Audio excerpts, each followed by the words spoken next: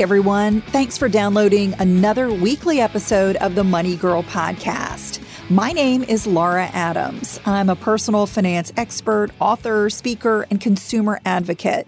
My mission is to give you the knowledge, resources, and motivation to manage money the best way possible and create a richer life. I hope you're doing okay and you're able to get outside and enjoy the summer weather wherever you are. Many people have told me that they've been listening to more audio and listening to more podcasts during their runs and walks during the pandemic.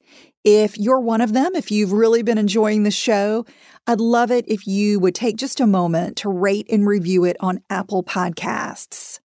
Your ratings and reviews may not seem like much, but they really do help us stay visible so new listeners can find the show and I can help them get the inspiration and information they need right now. So not only are you helping me and the Quick and Dirty Tips Network, but I think you're helping other people by allowing them to find the show. So I'll say thank you in advance for taking a moment to do that. This week, I'm pulling a show out of the archives for you about smart ways to manage your credit cards. I've recently been asked a few times about the consequences of canceling cards. So this is something that's obviously on people's minds right now. So I hope you will enjoy this episode, and I'll be back next week with a new show. Today's show is for you if you have a credit card and you also want to have great credit, which I would think is probably the majority of listeners. This topic was inspired by a great question from Maria O. She says, I'm a huge fan of the Money Girl podcast, and I'm also a Get Out of Debt Fast student. I've taken your financial advice, and I'm glad to say that my husband and I are in a much better financial situation now. We both have travel rewards credit cards with zero balances that we have not used in over a year.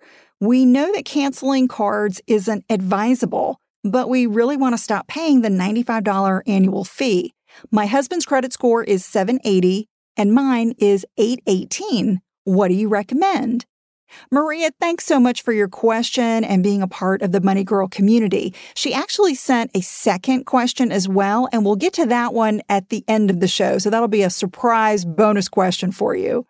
Before you cancel a credit card, it is critical to understand how it's going to affect your entire financial life. Whether you should get rid of a card depends on a variety of factors like your current financial situation and your future financial goals. So in this show, what I'm going to do is cover 10 do's and don'ts for when to cancel a card. And I think after we go through these, there'll be 5 do's and 5 don'ts. I think you'll have a better feel for how to manage your credit card accounts wisely so that they improve your finances and do not hurt them. You'll find the notes for this and every show with links to free resources that I mentioned and the full archive of podcasts over in the Money Girl section at quickanddirtytips.com. This is episode number 546, When to Cancel a Credit Card, 10 Do's and Don'ts to Follow. Okay, before I cover each of the do's and don'ts, I'm going to go through an overview of why building good credit and using credit cards the right way is so important in the first place. You probably know that having good credit simply means that you have a reliable financial track record according to the data in your credit history with the nationwide credit bureaus. And the 3 major bureaus right now are Equifax, Experian, and TransUnion. Different credit scoring models use that data that's in your history to calculate credit scores. And so those scores kind of act like a shortcut for various businesses that want to evaluate you quickly. And when you have high credit scores, potential lenders and merchants have more confidence that you'll be a good customer who pays their bills on time. And that's an incentive for them to give you top-tier offers, which saves you money. Having good credit scores allows you to get the most competitive interest rates and terms when you borrow money using credit cards, mortgages, car loans, student loans, and personal loans, any type of loan that you apply for. For instance, paying just 1% less for a mortgage because you have good credit instead of average credit could save you over $100,000 on the cost of a 30-year fixed-rate loan, depending on the total amount you borrow. We're talking about real money here. However, even if you never borrow money to finance a home or to charge a vacation to a credit card, having good credit gives you many other significant money-saving benefits. So I want to repeat that. Even if you never borrow money, you say, Laura, I don't want a mortgage. I don't want to finance a car. I'm only going to pay cash. I don't have any need to borrow money. Even if you never borrow money, having good credit is going to save you money in other ways. So here are some of the ways that happens. When you have better credit, you get lower auto insurance premiums. In most states, there are about 3 states that do not allow credit to be a factor, but 47 states do. When you have good credit, you're also going to qualify for lower home insurance premiums, again, in most states.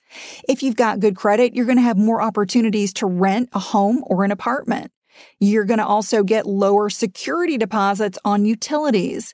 You can qualify for more government benefits. There are certain benefits that do require you to have good credit.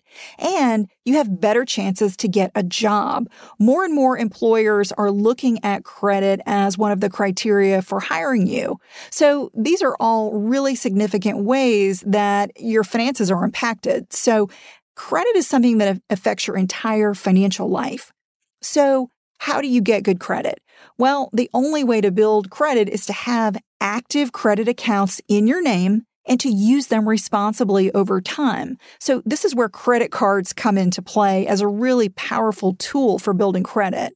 One of the biggest factors in how credit scores are calculated is called your credit utilization ratio. If you've been listening to this show for a while, you've definitely heard me talk about credit utilization before.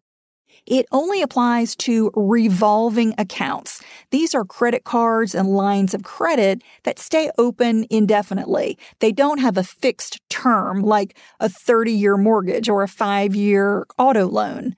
And credit utilization is not measured for installment loans like mortgages and car loans because they do have a set ending or a maturity date. So credit utilization is a simple formula that equals your total account balance. These are on, again, your revolving accounts, your total account balance divided by your total credit limit. For example, if you've got a credit card with a balance of $1,000, so you've made $1,000 in purchases, and you've got a credit limit of $2,000. So that's where you max out. That means your credit utilization ratio is 50%. So you've got $1,000 divided by $2,000 equals 0.5 or 50%. And by the way, that's too high. You definitely want a utilization lower than that. Keeping a low utilization, I'm going to say somewhere around 20%, maybe 25% is optimal for good credit. So if you had this credit card, in my example, if you were to pay down your balance on the card from $1,000 down to $400, you could reduce your utilization ratio down to 20%. So $400 divided by a $2,000 credit limit is 0.2 or 20%. That would boost your credit scores. So a low utilization is good because it says that you're using credit responsibly. And a high ratio indicates that you may be maxed out and you may be even getting close to missing a payment. Many people mistakenly believe that getting rid of their credit cards will automatically improve their credit. And the surprising truth is that canceling credit cards usually hurts your credit because your available credit on the card automatically plunges to zero. So maybe you had a couple thousand of available credit, you close the account, and now you've got a zero available credit, but you still owe $1,000 on the card. So that instantly increases your utilization, which causes your credit scores to drop right away. However, whether closing a card is right for you really depends on your current and your future financial situation. So let's go through the do's and don'ts so that you'll know when ditching a card is best, and if you do it, how to do it with minimal damage to your credit. The first one is do cancel credit cards that are a net loss. So if you're like Maria and you've got great credit, but you've got an unused card that's costing you money, you may want to consider canceling it. But definitely listen to the rest of this podcast before you make that decision. Many rewards cards come with an annual fee, especially when they offer cash back, airline miles, or points for merchandise. Now, in some cases, using the rewards easily offsets the annual fee. I've got lots of rewards cards that I use, and they are more than paying for themselves, even though I've got some that charge like $500 a year in annual fee on my Amex Platinum card. But I'm getting that much or more in rewards value each year, so I keep it. However, if you won't use the card or you can't afford the annual fee, common sense should be the deciding factor, not your credit score.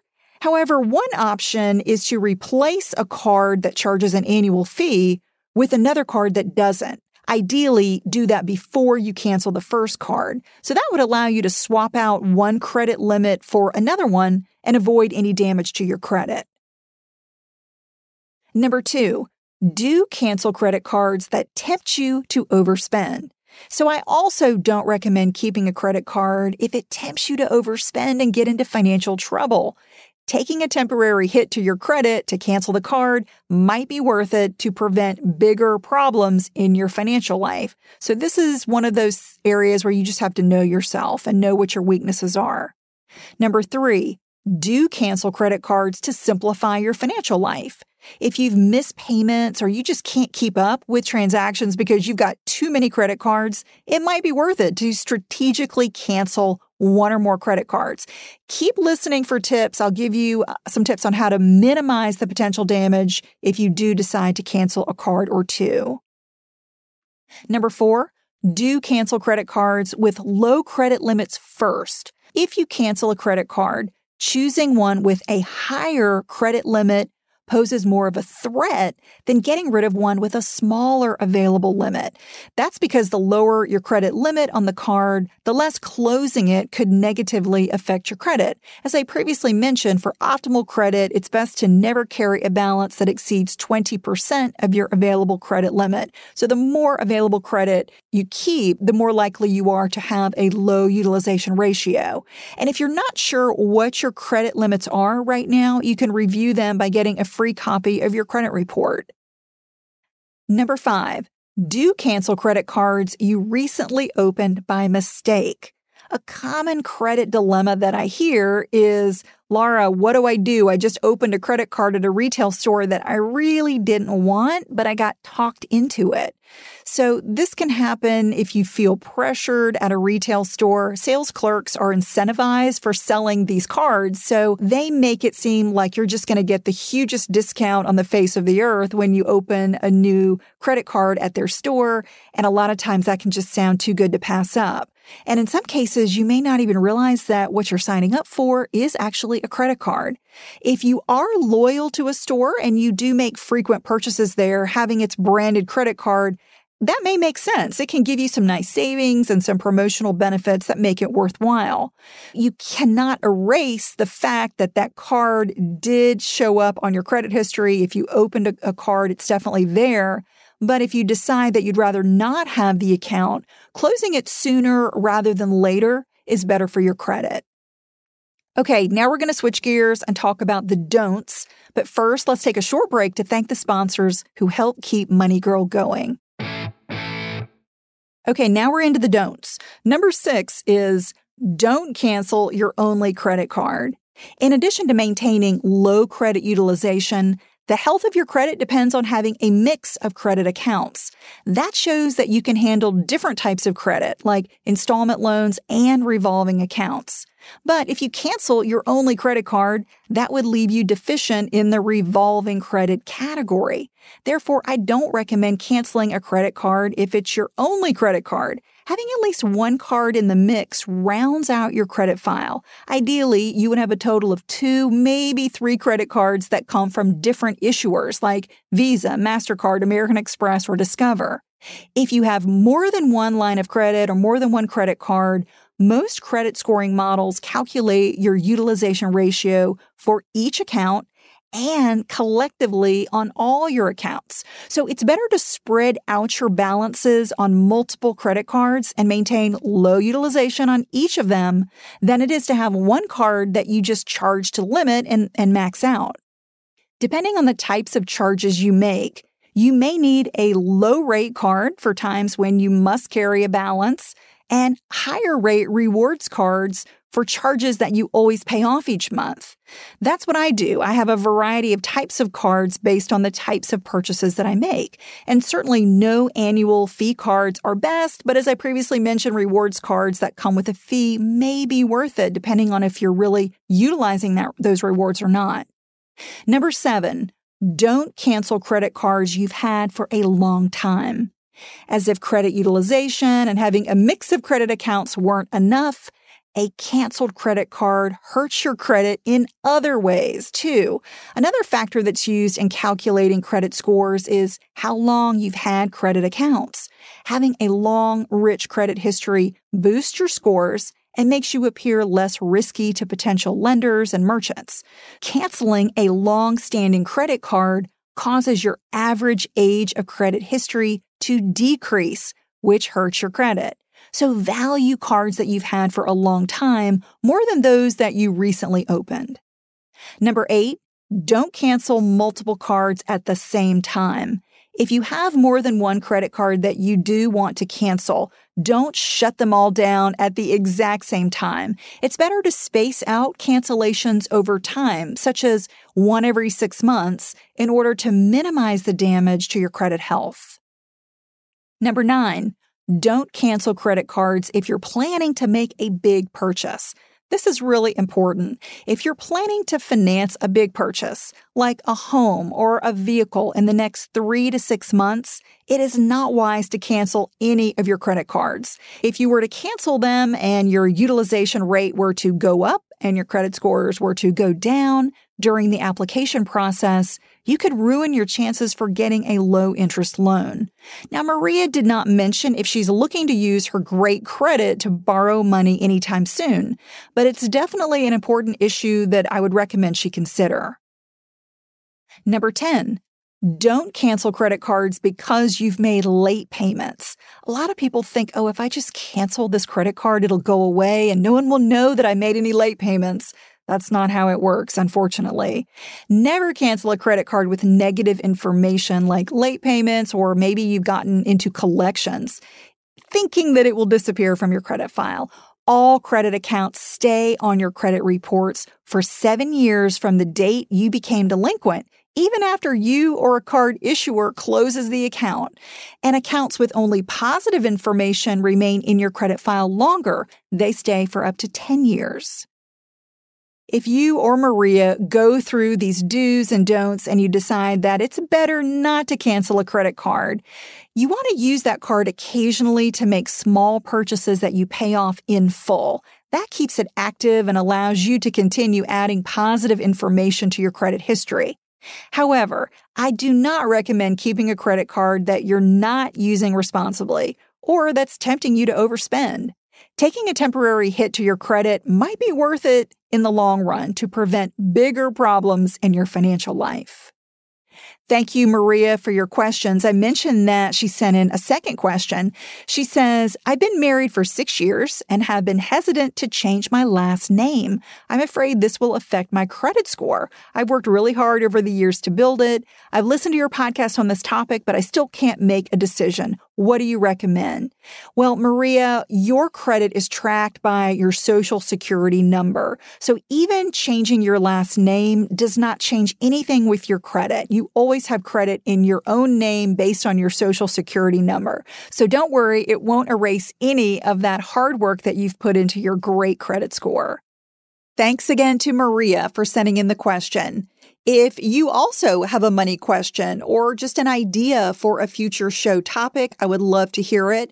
You can call it in. You can leave a message at 302-364-0308, or you can send me an email by visiting my contact page at lauradadams.com. That's all for now. I'll talk to you next week. Until then, here's to living a richer life. Money Girl is produced by the audio wizard Steve Rickyberg with editorial support from Karen Hertzberg. As I mentioned at the top, if you've been enjoying the podcast, please rate and review it. You might also like the backlist episodes and show notes that are always available at quickanddirtytips.com.